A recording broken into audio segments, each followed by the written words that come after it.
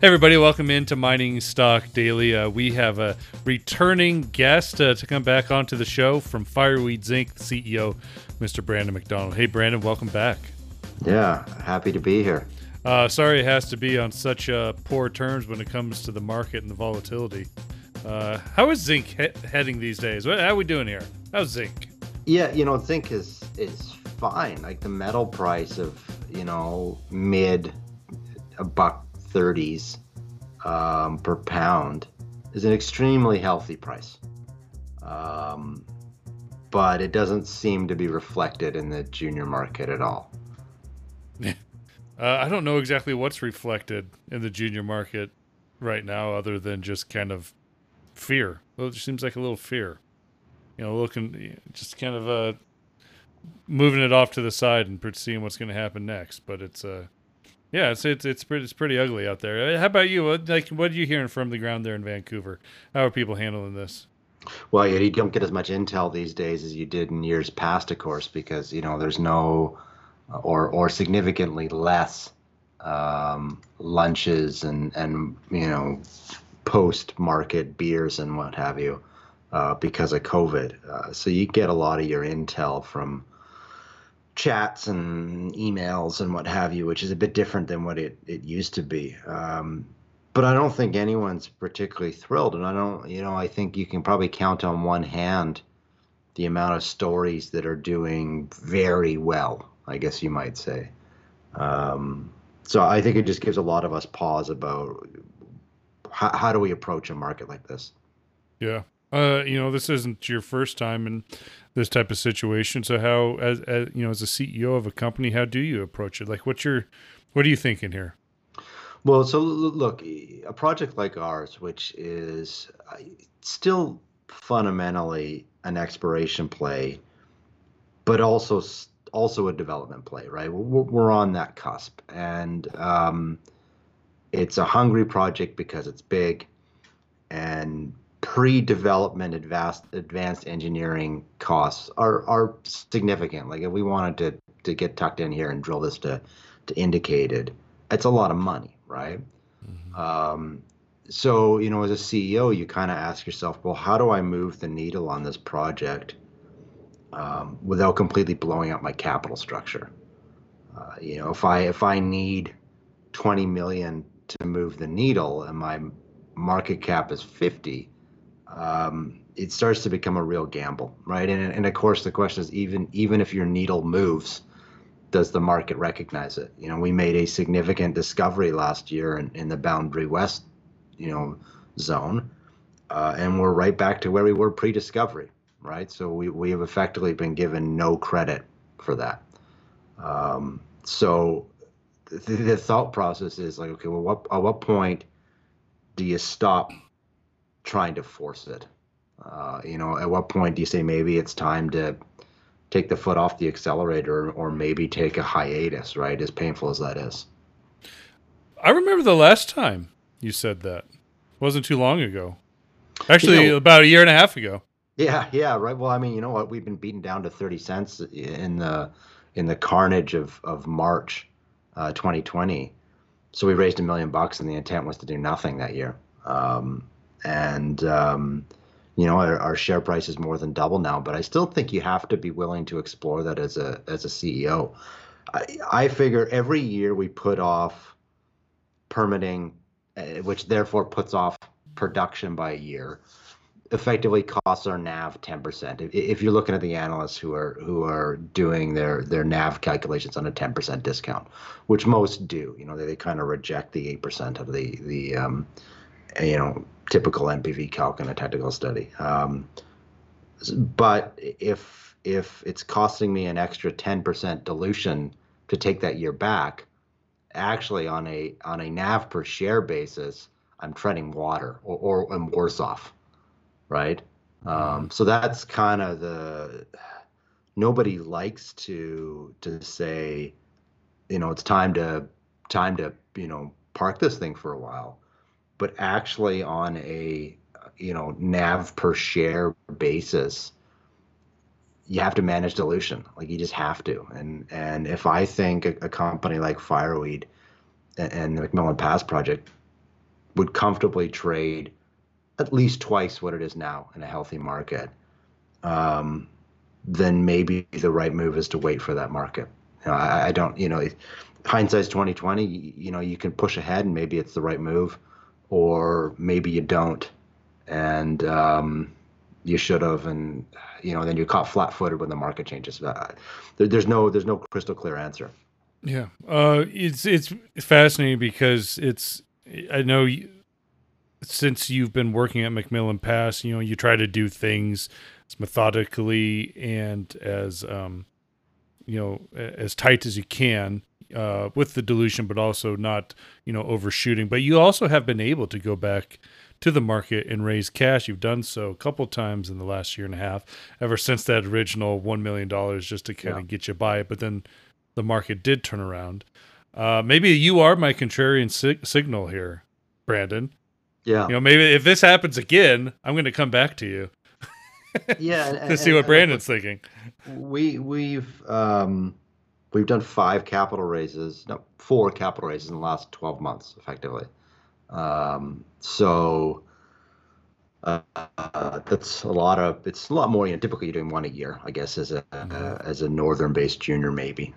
You'd like to get it less. You'd like to have a multi-year funding package if you could, but typically once a year. So, and you look, let's just be completely honest here. Anybody who can look this stuff up, ignoring the 30-cent financing from March last year, which was a desperation move during a chaotic market. It was sort of, I think, like 55 and 66 cents, and then 80 cents and 90 cents. Although the 90 cents was a flow through, so you could probably call that a 76-cent financing, right? So, but did trending upwards, but not like at any sort of great velocity, right? And now we're trading at 70 cents today.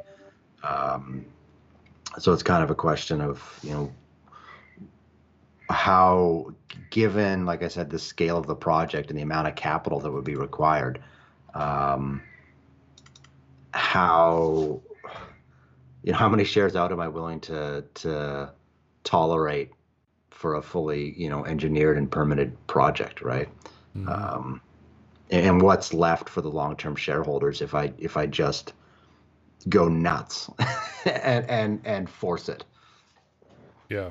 Well, you can't turn your back on the work at hand now. I mean, you did announce a drill program at MacPass just a few weeks ago. Can you give us a sense of what this all encompasses for drilling as you have boots on the ground now?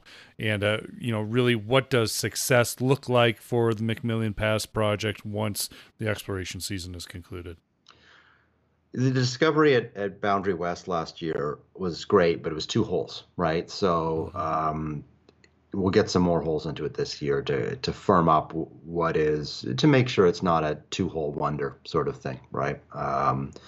Then some more holes into Boundary, and we'll even do some holes into Tom this year, and possibly Jason, although we may not do it to Jason because Jason South is a deep hole and we're just not sure about it. But it incrementally improves the project, and certainly additional success at Boundary West could significantly more than incrementally improve it. Could be a real, another change, right? So, and that does liberate me to explore options that aren't the public equity markets, right? And that's always the other tool in your toolbox if you have a good project. Is you can look at joint ventures or something like that. So that's, always, and not even so much in the back of the mind, it's actually always in the forefront of the mind of, like, if I'm trading at a effective EV of 40 million or something, but I can get a joint venture with an implied asset value of 100 million, maybe that's the route to go, right? Mm-hmm. Even this, whereas I'm surrendering control, or not even surrendering control, but like muddying the waters being acceptable, given the massive price premium. Yeah. You also, I wanted to ask you about this. You announced the appointment of Pamela O'Hara as Vice President of Sustainability, and I know you have some sincere thoughts on not only sustainability but also exploration and mining when it's pertained to the continued conversation about ESG. Is this kind of Fireweed's another step for Fireweed to kind of look at reaching those ESG standards, continuing with the development of the McMillan Pass project? Yeah, and it's not even so much about ESG standards. It's about a permitting reality, right? If you're caught behind on your ESG, if you end up in a engagement deficit, whatever you want to call it, where you're behind, you're going to submit your permits, and you're going to end up with a long, drawn out permitting process where the outcome is significantly less certain. And I talked at the beginning of this discussion about the cost to do the infill drilling. That's probably the single biggest ticket item until the project gets built, is the infill drilling, by a good margin. So before I commit to that cost, I think it makes sense to make sure you're on good terms with the community and the regulators, et cetera, to make sure you understand, like, I better be able to permit this project, right? Right. So, I think, and amazingly, I don't think there's any project, well, it's not true, but there's a lot of projects that, and I would say this is the majority of them, that good engagement and, good early environmental baseline and really forward-thinking approach to this sort of stuff is the difference between getting a permit or not. So we want to make sure that we're ahead of the game here. And Pamela is absolutely excellent. She has experience not only in Yukon, but in our part of Yukon. So that she really brings a, approach to this, a formality to the approach and rigor that before there was nothing wrong with our how we felt about this sort of thing and the importance we placed on it. But it's very different when you bring in a pro who it's their, 9 a.m. to whatever all day, every day. They're thinking about how do we approach these problems. Yeah. You're a good person to have this conversation again about ESG, because I've been given a lot of thought about it, and I get both sides of the discussion, obviously, and where I really find sympathy is, with management teams such as you and your team, and throughout junior mining, because there's, you have investors and speculators on one side. Many of them claim ESG as just another high ticket line item that's going to push costs up and make things more expensive. But on the other hand, it seems like the market has already made its decision that this is going to be mandatory, and the market itself is going to push this forward. So you get companies like yourself that are stuck in the middle here. Go ahead. And it's difficult because particularly in the exploration stage of a junior's life cycle, you get credit for nothing except drilling, right? So taking away from your drill budget for community engagement programs or extensive wildlife surveys or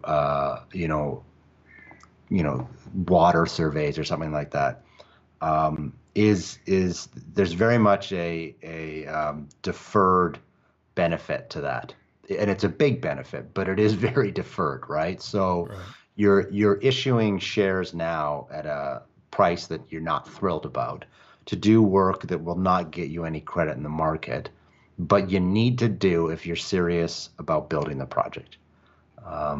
And one of our directors had a great expression, and I'm not sure where he heard it from, but he said, permits are the new grade.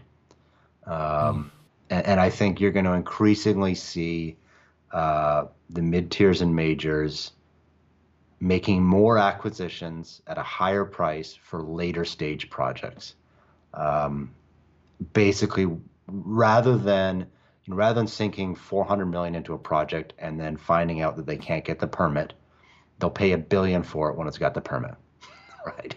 And so if you assume that a permit or excellent progress towards it is a condition of any sort of M&A activity, then it's not wasted money. And it's certainly not wasted money if you're going to build the project. And if you're hoping for a takeout, I don't think it's wasted money either.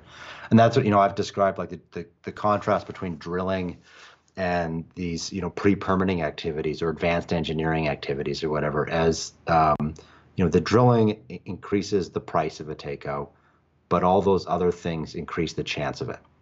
Right. So it's like you could go nuts on just drilling, and you could build the best and biggest resource, and maybe you get the share price reflection on that, but you might not be any closer to getting bought. Right.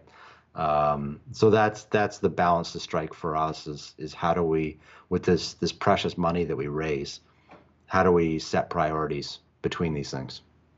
Well, and your de-risking list of things to do in that timeline just continues to get extended. Yeah. As well, if that's the case, if you are looking for a buyout, and that buyout perhaps will come at a bigger premium, but will take a lot more work for the junior or the developer to get to.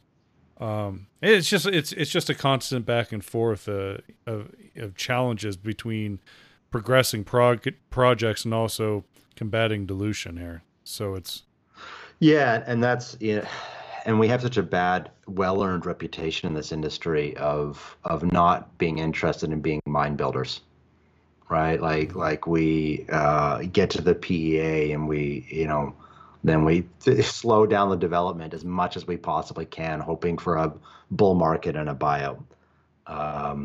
It's like, well, whatever happened to just actually, God forbid, doing your engineering, doing your permitting, getting it done, going through that process and building the project. It's, of course, it's very easy for me to say that, but I think what we've reflected upon here is it actually becomes very difficult in a price environment like this. Yeah. Because do I even get the money to do that? Who are the investors that back me through that, quote, orphan period in Lassonde? And that's, it's such a weird industry in terms of where your capital comes from. And when you need the most capital is often when you have the least capital available to you. Yeah. Brandon, we got to wrap it up, but we got to leave with something positive here. Yeah. So if there's something positive or something optimistic that you're seeing here, maybe with fireweed or in the general markets, maybe it's even zinc with a healthy price, what would it be? Yeah, I think I think positive about Canada for sure. And I know that there's a lot of people out there, the same people who think ESG is wasted money, thinks that Canada is turning its back on resource development. I think we're ahead of the curve in terms of our engagement with Indigenous people, and we're still not where we need to be, but we're getting there.